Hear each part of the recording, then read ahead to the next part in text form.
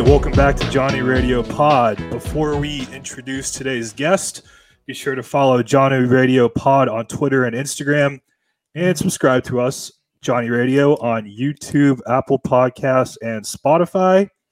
Our guest today, another member of the Rad Dudecast, New York City comedian, writer, actor, Anthony DeVito. Man, what's going on?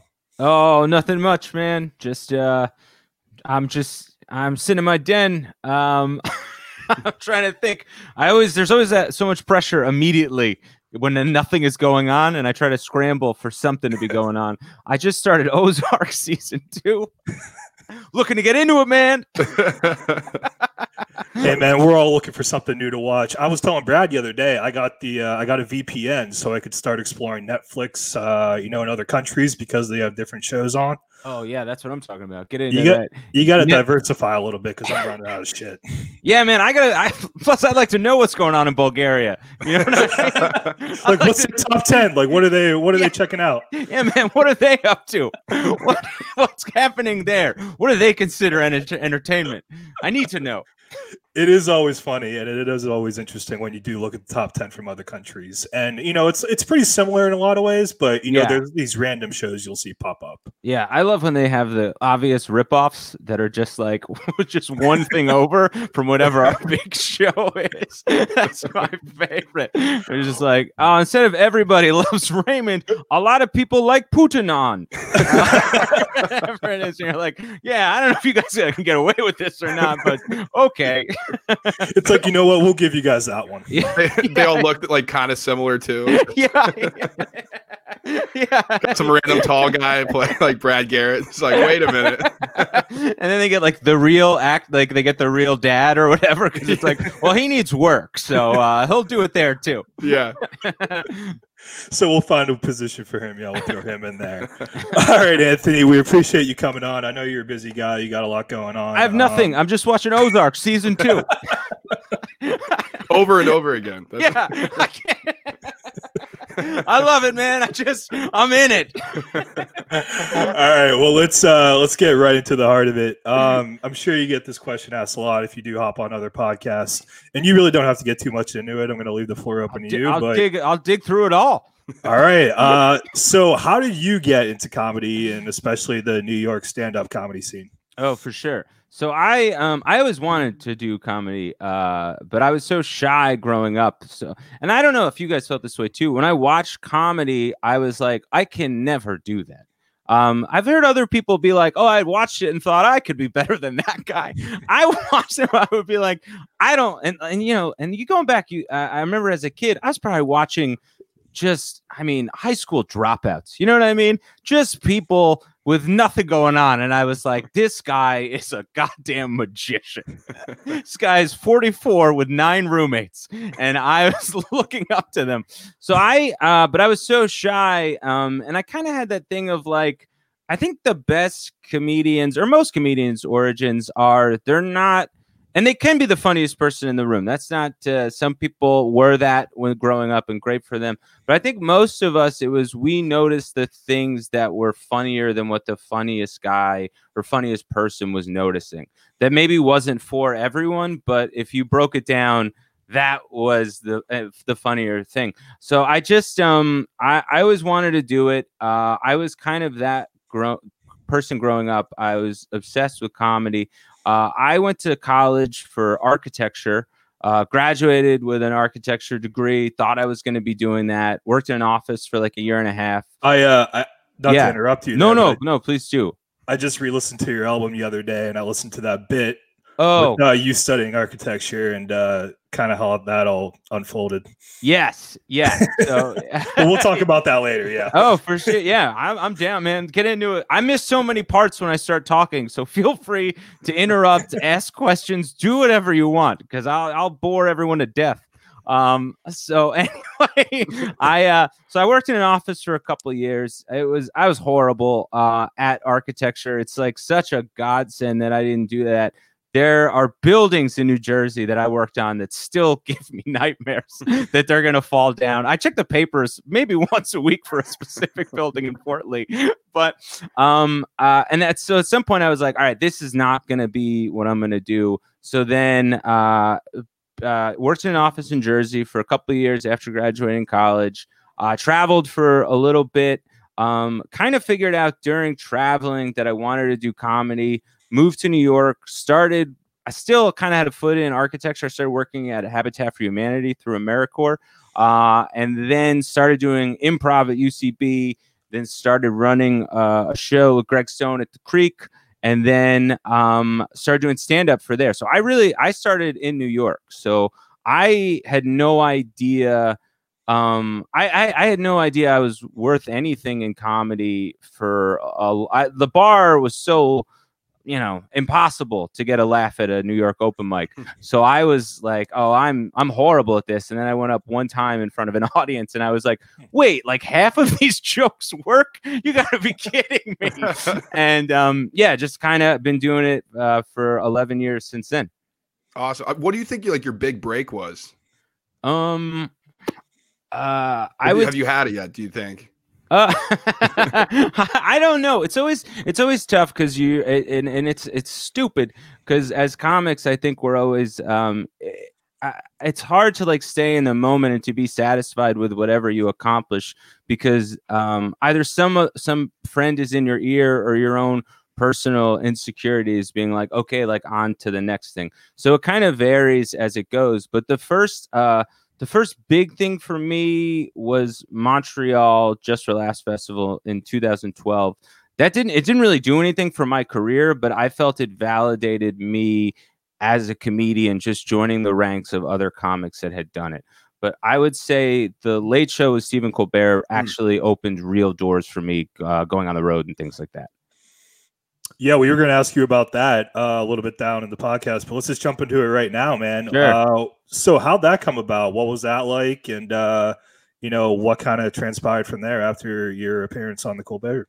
So that happened. I was running a set. I was like in talks with the booker from Conan to do a set for Conan. So I was running it around town, just trying to put together a tape. It's such a pain in the ass to try to do this. But so I was trying to put together a tape, and just so happened that the booker for Colbert was at Stand Up New York that night watching me run my set, and she liked the set, and she basically was like, I can get you on Colbert like next week, compared to the process with Conan was taking years. And that's not, a knock on the booker of Conan. That's just their process. And so I didn't know what to do because I didn't want to, he had reached out to me and we were working together. So I sent him an email basically giving, being transparent about the situation. And he was super cool about it. He was like, if she can get you on Colbert right away, do that.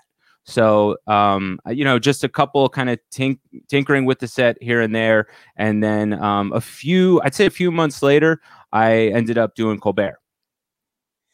So were you nervous? Like what were you feeling like going on? Yeah, that had to be a big thing. And I can't even imagine what that'd be like. Yeah. I don't, any comic that's like, I was not nervous. They're such bullshitters. It's crazy. You're CBS for 5 minutes. That's daunting, man. You're the network. So Brendan Ayer, obviously do the podcast with, he had done Seth Meyers maybe a year before that. So the thing he told me, he was like, just keep drinking water up until like you're right about to go on stage, because physically you're just going to be so overwhelmed with nerves that your mouth is going to get dry. And that was weirdly like some of the best advice that I got, because I was fine. And then, the hours tick by, and then you're just in that green room holed up, and it's starting to really pour into you that you're about to do late night television and all the horrendous things that could go wrong. So I began to get more and more nervous. I was drinking water like I was at like a rave, like just pounding water. And then as I was waiting in the wings to go on, I was still, pretty freaked out. And then Colbert, before he introduced me, he ran over to me and he said, "Hey man, I watched your tapes. I think you're great. I'm so happy you're doing the show." And then he ran back to his desk and said, "Ladies and gentlemen, Anthony DeVito." And I was so jacked from meeting him and getting those compliments that I wasn't nervous. And I came out smiling and giddy because I was like, holy shit, Stephen Colbert thinks I'm good at this. And so my nerves were taken away because of the water trick and Stephen Colbert, I'd say.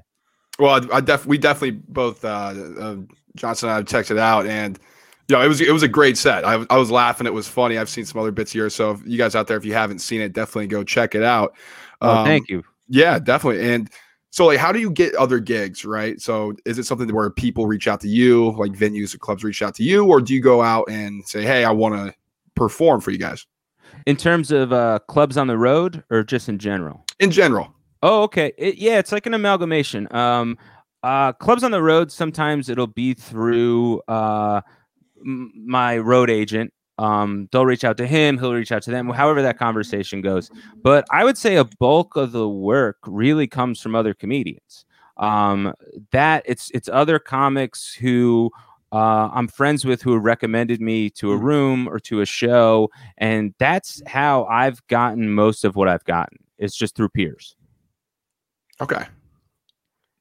Awesome.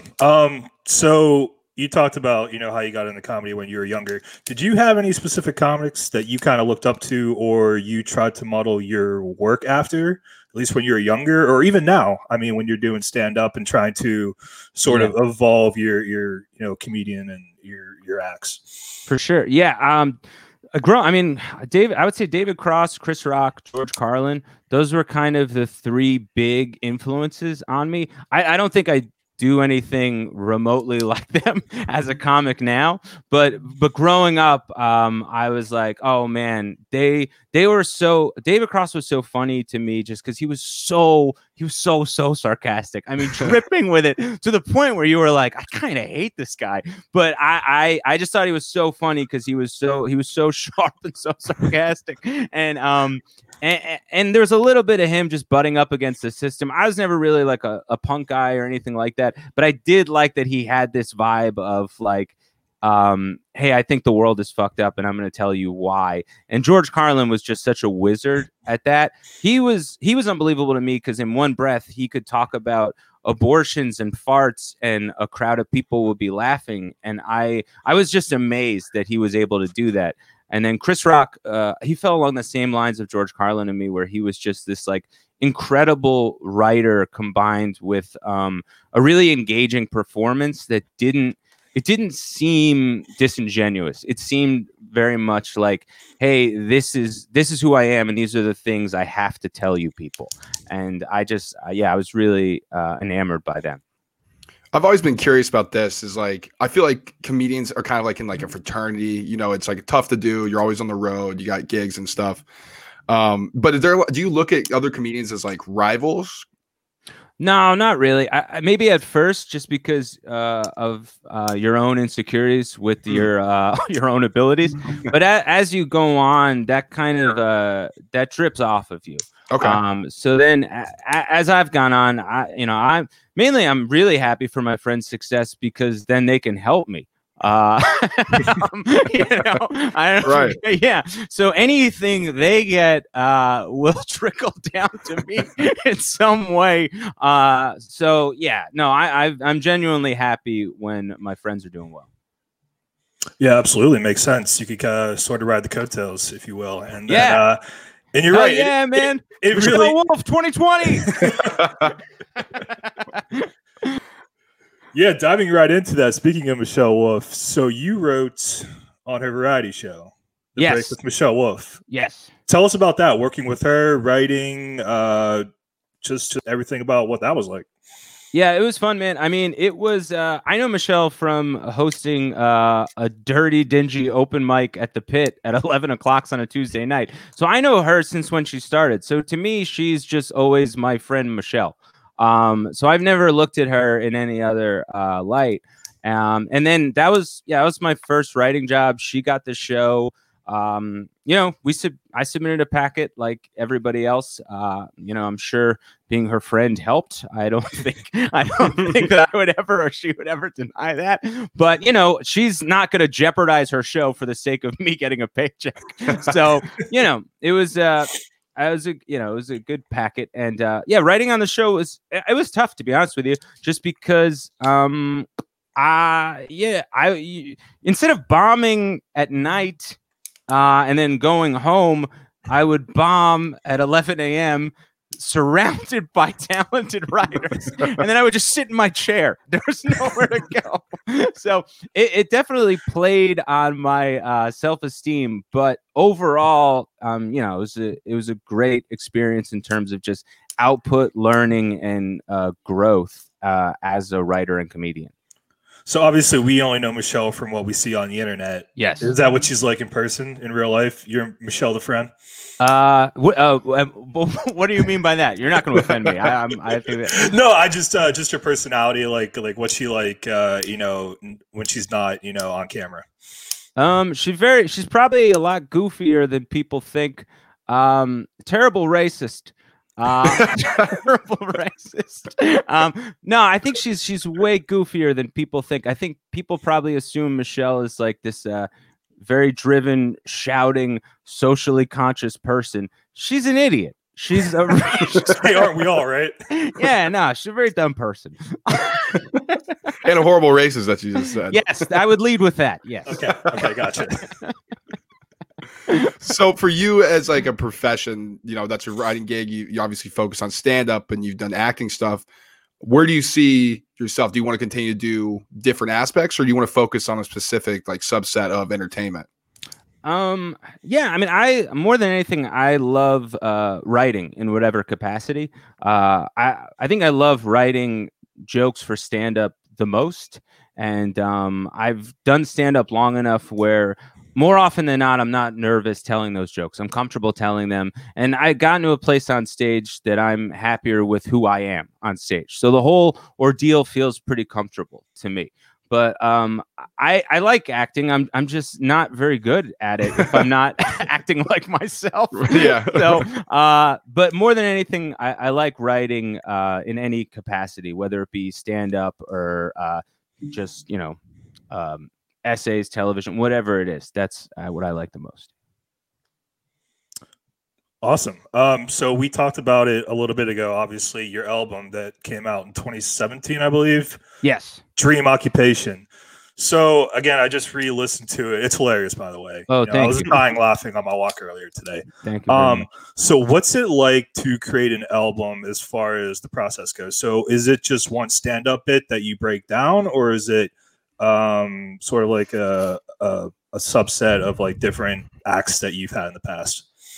Yeah, so it was a collection of jokes that I had done since I started. So for me, and people kind of approach it differently. I especially in New York, because you're generally speaking, you're only getting up 10 to 15 minutes at a time.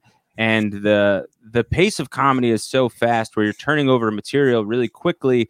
And you have in mind other comedians that have heard these jokes. So you're constantly churning out new stuff. So for me, it was just piecemeal together over that length of time. Other people approach it different, where they look at it as a whole piece and they kind of like, okay, here's where I want to go from A to B. Where for me, it was just like, okay, here's a collection of jokes that seem to be aligning with each other based on different themes. Are you planning on putting out another album anytime soon? Or was that just... Yeah, for sure. Man, I was like, it wasn't a one-off thing. No, I was like 10 minutes away from a new album before the lockdown started. Oh no. Yeah, man. So I'm what I've been doing, because I find it hard. Some people are so good at generating material from observing the world at large. I'm dog shit at that. Like, things need to happen to me, and nothing has happened during quarantine. So what I've been doing is I've been listening to audio recordings from sets going as far back since I recorded my last album. Like any open mic set or any bar show that I've done where I did newer material on, just to listen and be like, oh, okay, I know how to do this joke now, or I shouldn't have thrown that joke away. There's actually something here. I just need 10 minutes of material, and then I can record this goddamn thing. Yeah, no, that's what I have in the works. And then I was working on a solo show, which, also has been halted given the situation. But, when things get back to normal, all that stuff will pick back up. Yeah, speaking of getting back to normal, the live stand-up scene in New York, is that still dormant, or when's that coming back? Yeah, we don't know. People have gotten pretty creative though over the summer, where a lot of independent shows have popped up on rooftops and in backyards, and then clubs have run shows that are in the park or the same on rooftops. So, as the weather has been permissible, we have been able to do stand-up at a pretty good clip, I would say. Going forward, yeah, I have no idea how it's going to work come fall and winter and stuff like that. Do you have any plans to travel anywhere outside of New York to do comedy? Yeah, I mean, that's the weird thing right now is that given just I need to pay rent, I have to not that I don't want to, like, I'm grateful for the work, but obviously I'm factoring in risk. That being said, I will be at Acme Comedy Club this weekend in Minneapolis, Minnesota, which is one of my favorite clubs in the country. But that's very little. Like, I'm only doing it if the club themselves is taking precaution and or I need the money given the climate. Yeah, no, definitely understandable. And you mentioned that that's one of your favorite venues, Acme in Minneapolis. I'm a big stand-up fan, so I'll watch all these different shows on like Netflix or whatever, and they'll say, performing at this so-and-so venue, and I always see like the different setup.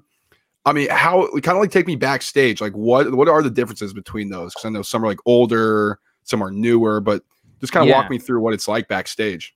Yeah, I mean, it's stand-up is so funny because of just like the disparity from week to week. Because you'll go to a place like Acme where you're treated so well and everything is clean and everything is nice, and then the next weekend you're in a boiler room and the guy is like, "Can you do 2 hours?" So it's just it just varies so much from venue to venue and week to week. I mean, some places they have massage chairs in the green rooms, and it's everything you would think being, I guess, in entertainment or show business would be. And then you do get the other end of the spectrum where there's just a guy with a beaten wooded stick who's just like, go out there and make the mob laugh.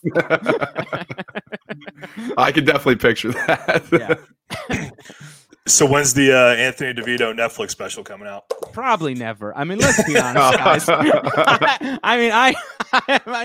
I'm okay at this, but I don't think that'll ever happen. Unless, who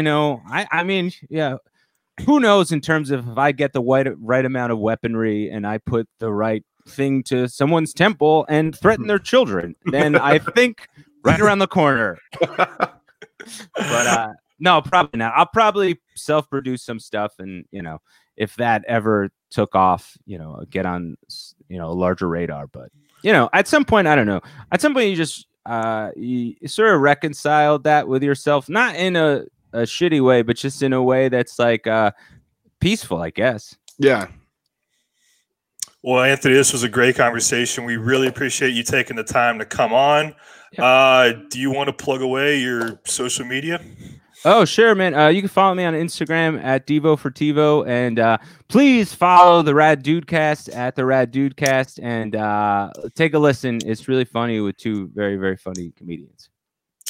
All right, so you can follow Anthony DeVito at Anthony DeVito _ on Twitter, at Devo for TiVo on Instagram. Yeah, you're better at this than me, man. Follow the Rad Dudecast on Twitter and Instagram. And you guys have a Patreon for the Rad Dudecast. So yes, go sign up. Give the money. Sign up. Go support Anthony so he could pay his rent. Thank you. Go listen to Dream Occupation album on Apple Music, Spotify, Amazon, and Google Play. Anthony, thank you so much again. We really appreciate it. We're looking forward to things getting back to normal and able to go see you live. Absolutely. Thanks, man. Thank you, guys. Yeah, anytime, man. This was so fun. All right, man. Awesome. I'll have you back on.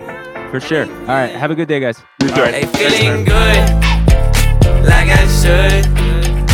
When in dark, walk around the neighborhood. Feeling blessed, never stressed. Got that sunshine on my Sunday best. Yeah, hey, every day can be a better day despite the challenge. All you gotta do is leave it better than you found it. It's gonna get difficult to stand, but hold your balance. I just say whatever, cause there is no way you're round it. Everyone falls down sometime, but you just gotta know it'll all be fine. It's okay. It's okay. It's okay. Hey, feeling good, like I should. When in dark, walk around the neighborhood. Feeling blessed, never stressed. Got that sunshine on my Sunday best.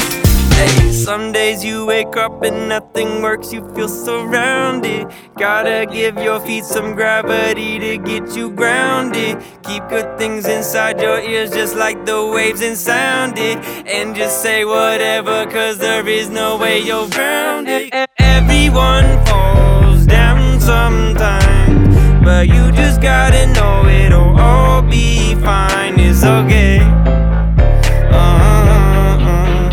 It's okay, it's okay.